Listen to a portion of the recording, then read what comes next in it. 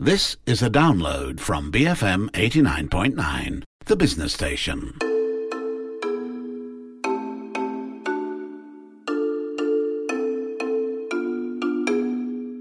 This is Bookmark. I'm Uma Paganampage Pagan, and joining me today is author Andrew Barber. His book, simply titled Doris Van der Straaten, tells the story, this rather dramatic story of an Australian citizen, the wife of a Malayan Eurasian, World War II prisoner of war, and the eventual mistress of the Japanese Army's Western Garrison commander in Kuala Lumpur during the Occupation of Malaya. When I heard about this book, I Googled it. And the first thing I came across was this old Straits Times article with the headline, Jap threw woman out of window, Chinese witness states. Well, you're right. I mean, it's gone back a long time. That would have been a 1946 reference, I think, after the war when there was a trial going on. That's right, 2nd of July, 1946. 2nd of July, that's right. So, well, hello, my name is Andrew Barber. I've been living in Malaysia for almost 20 years. I originally came out with the British High Commission as a diplomat.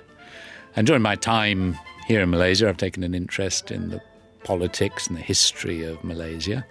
And I've written a series of books along the way. The current book is the most latest, Doris Van der Straaten. Yes, if you Google or you go on to the online version of the Straits Times and you put in Van der Straaten, you'll get a few references, and one of them will be the time of the trial of Doris Van der Straaten's interrogator, a Kemptai Japanese Gestapo officer. And his was one of the very first trials in Kuala Lumpur after the war had ended, when the British came back, and they had a whole series of these war crime trials around Asia. And Lieutenant Shuzi Murakami, who was the interrogator, was one of the very first to be tried here in Kuala Lumpur. And the case of Doris Van der Straaten, Doris Heath, it's her maiden name, at the time was was a big news item. But of course, as years have gone by and history's gone by, it's pretty much been forgotten, though it's an extraordinary story. It is indeed, and it was such a descriptive article as well. Mrs. Van der Straaten then shouted, "Tyrant, you can't do this to me," and slapped Murakami's face. Murakami was furious and grabbed her by the dress and threw her out the window. The accused made the witness sign a statement to the effect that Mrs. Van der Straaten had committed suicide. I mean, there was so much drama within those two paragraphs alone.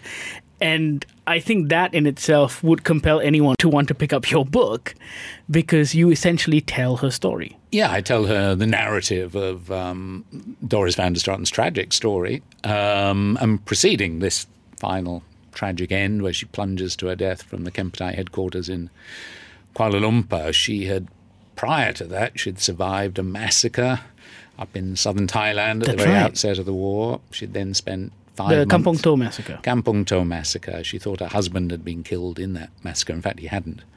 But she survived that massacre, and she ended up in the jungle of Malaya with a tin miner. And they survived for 5 months, extraordinarily, living with the orang asli and then living with some squatters in the jungle fringes of Perak. And then finally, after 5 months, by which point the British had long since surrendered, they gave themselves up to the Japanese military. She was then put in as the only woman by this stage in the war. All the other females had been put in internment camps in Singapore.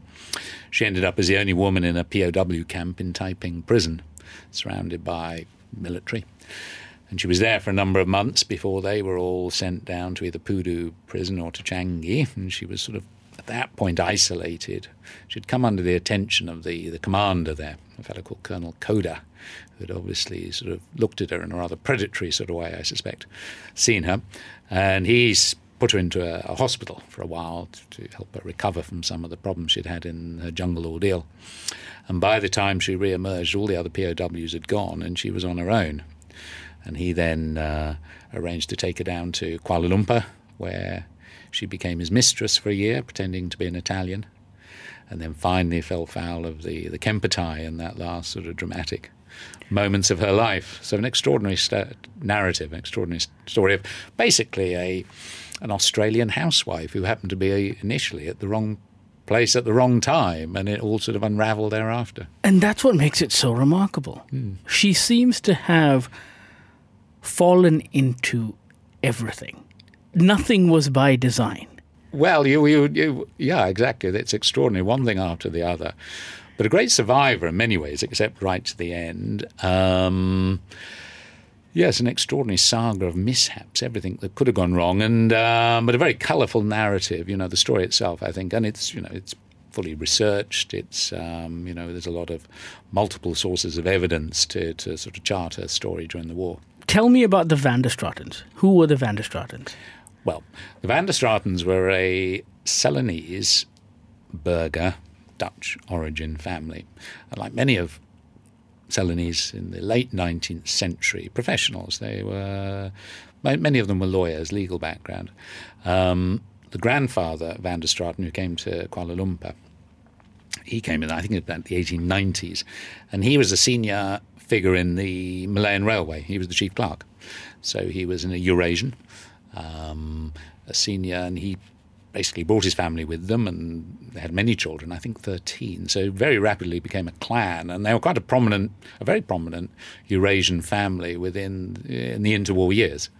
And one of their sons, Philip Van der Straaten, happened to be a mining engineer, and he went down to Adelaide. There's a school of mining there.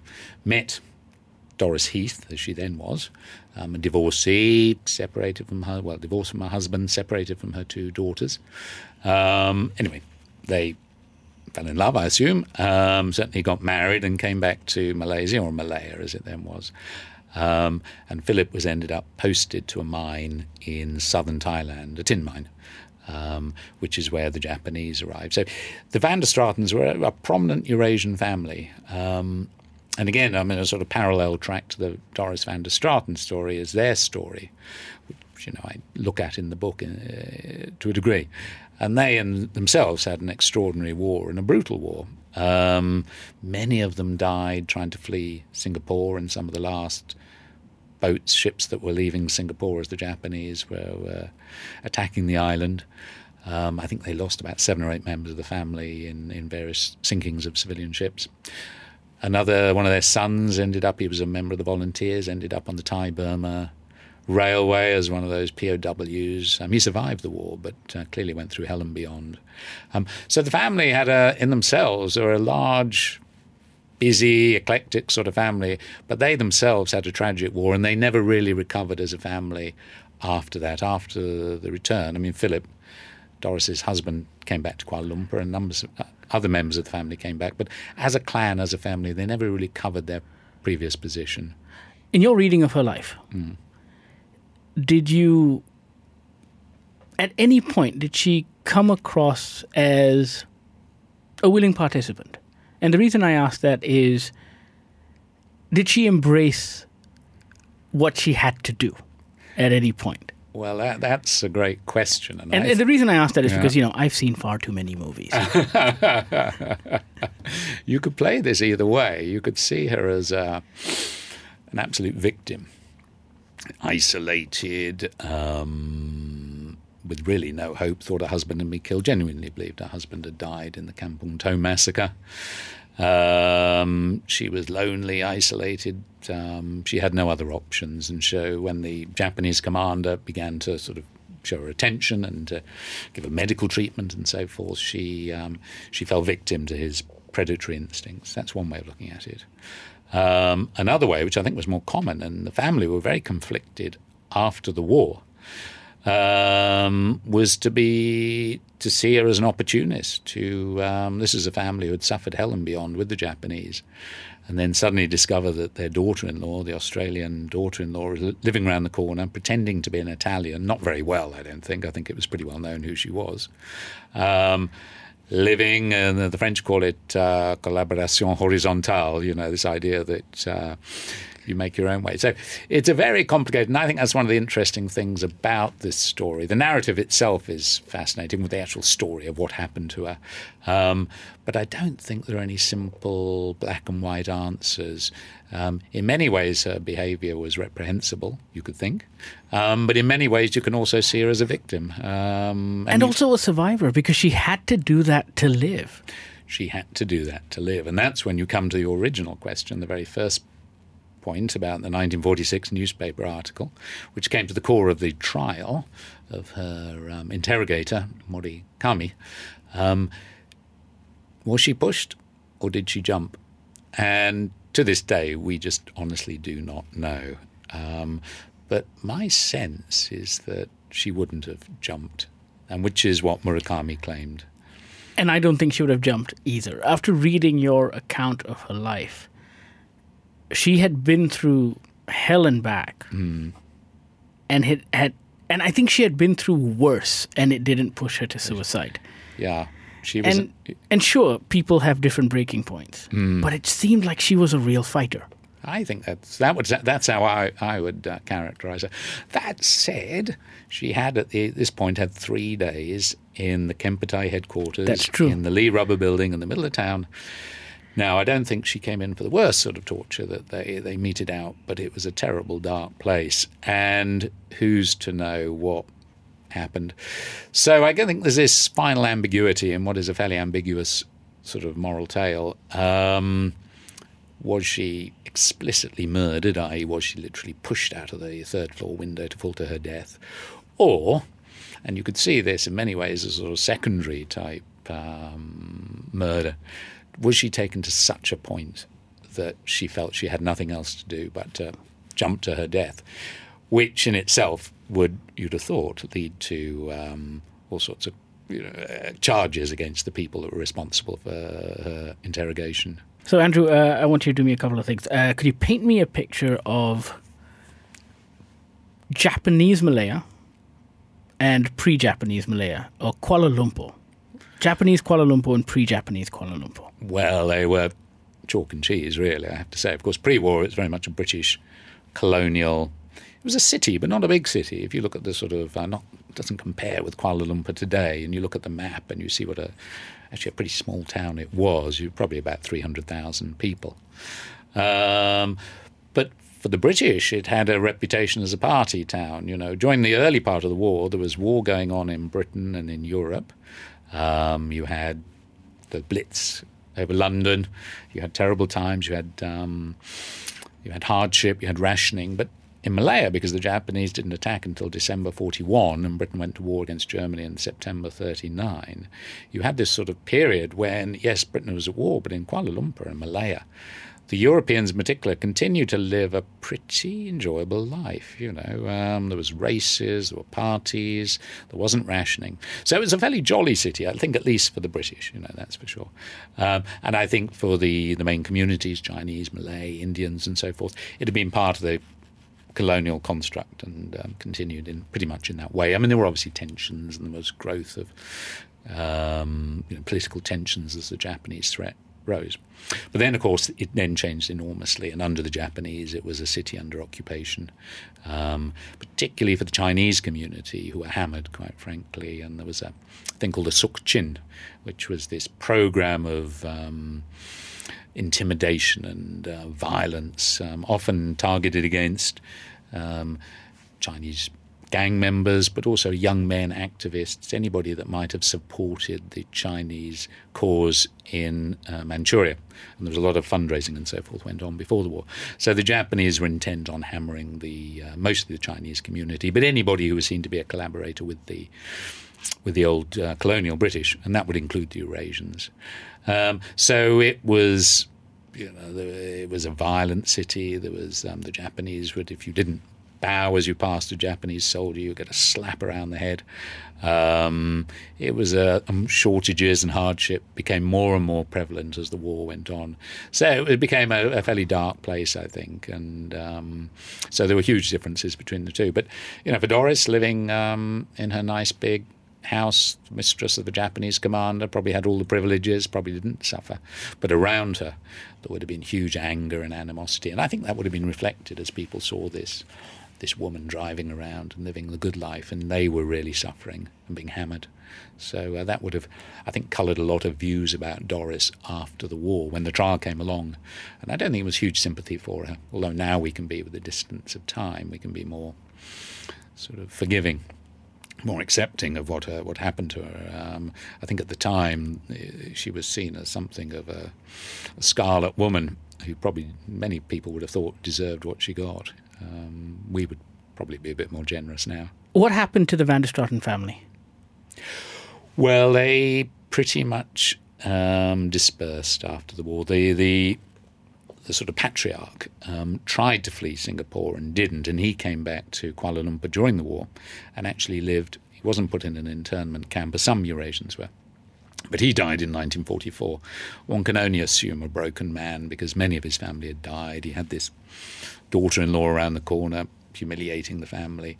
So he died in 1944. Many of other members of the family did die during the war as a consequence of the Japanese military actions. Then others who had scattered, Philip Van der Straaten, Doris's husband, who she thought had been killed in the Kampong Tom massacre, in fact hadn't been, he'd been injured. He spent the war actually relatively well off in an internment camp in Bangkok. And he came back at the very end of the war, himself believing his wife had been killed in the Kampong Tom massacre, to find this extraordinary story. And he eventually, with his sister and his sister's daughter, and they had spent the war in an internment camp in Sumatra, living up. They'd been rescued from the sea, from a sinking boat, by Malay fishermen, spent the war in an internment camp in Sumatra, living off rats and that sort of thing. So they eventually went back to Britain on independence, on Merdeka. And Philip was to die there, and Doris's other sister-in-law would also eventually die of old age. But her daughter, who was a wonderful woman, Padgett Nathan, she's now called, is one of my main sources into the family's rather sort of conflicted view. She still lives. She's of a certain age. She lives in Norfolk in Britain. And she sat down with me on a couple of occasions and wrote me many emails about the family. I think it was a bit of a cathartic moment for her. And as a young child, age 4 or 5, her earliest memories of life are the sinking of the SS Kuala, clinging to her mother and clinging to a life jacket in the waters off Bangka, and then eventually being rescued by the Japanese. And so she, to this day, remains an elderly woman, but still very, very with it. And she was able to tell me, about her own story, which I reflect a bit in the book, and her survival with her mother, but also the family's view or views on Auntie Doris. There must be dozens of such stories of women being used in this way, fighting for survival by becoming mistresses, by doing anything they could, and not just to live, but I guess to just get by as well during the Japanese occupation. What brought you to Doris's story? Well, I think there were a lot of women that did end up as the mistresses of Japanese officers here, but for the most part they would be Malayan women. Most, in fact, I think this is the only case I know of, not just in Malaya but elsewhere in Southeast Asia, of a British or an Australian woman actually becoming the concubine, if you want to call it that, the mistress of a Japanese commander. There were cases in the Dutch East Indies, and they were more coerced, I think. They were given little choice. This was a bit more complicated in that Doris wasn't dragged from some camp and given no choice. I think she was isolated. I think she was put in a pretty invidious position. She was groomed, for lack of a better word. The word, the groomed. I think that's absolutely right. She was, and the commander, she lived in a nice, big colonial bungalow in Ceylon Road in the centre of Kuala Lumpur with servants. And once you survive months in the jungle, you think your husband's dead. You know, your options are pretty bleak. It was calculating. But funnily enough, we don't actually know too much about the sort of the nature of the relationship between her lover, Colonel Koda, who was the garrison commander, and Doris herself. There are no letters, so we have to make some assumptions, or at least we have to, in the book, at least sort of put up some ideas of what the relationship might have been. And it probably was almost certainly groomed. She was groomed. I think he looked pretty predatory about the way, but we're making some suppositions there. We don't know what the relationship between them was, and I suspect it was rather complicated. And so there are very few black and white issues in this story, which for me was one of the more interesting aspects of it, exploring those sort of areas, but without being able to come to really hard-nosed conclusions often because of the lack of historic data. Now, Barber concludes her story by saying this, and I quote, "Some might see her as a victim of circumstance, a lonely, terrified woman grasping at an offer of comfort and protection from a predatory, corrupt, and manipulative figure of authority. Others instead see her as an amoral collaborator who had learned her opportunistic survival tactics from her hard-drinking and hard-living mother. Most, however, will view her as a sad woman, neither an angel nor a devil, whom fate dealt a particularly bad hand." You can find Barber's book simply called Doris Van der Straaten at MPH bookstores. It is a fascinating look into a tiny part of history we've long forgotten. You've been listening to Bookmark on BFM 89.9.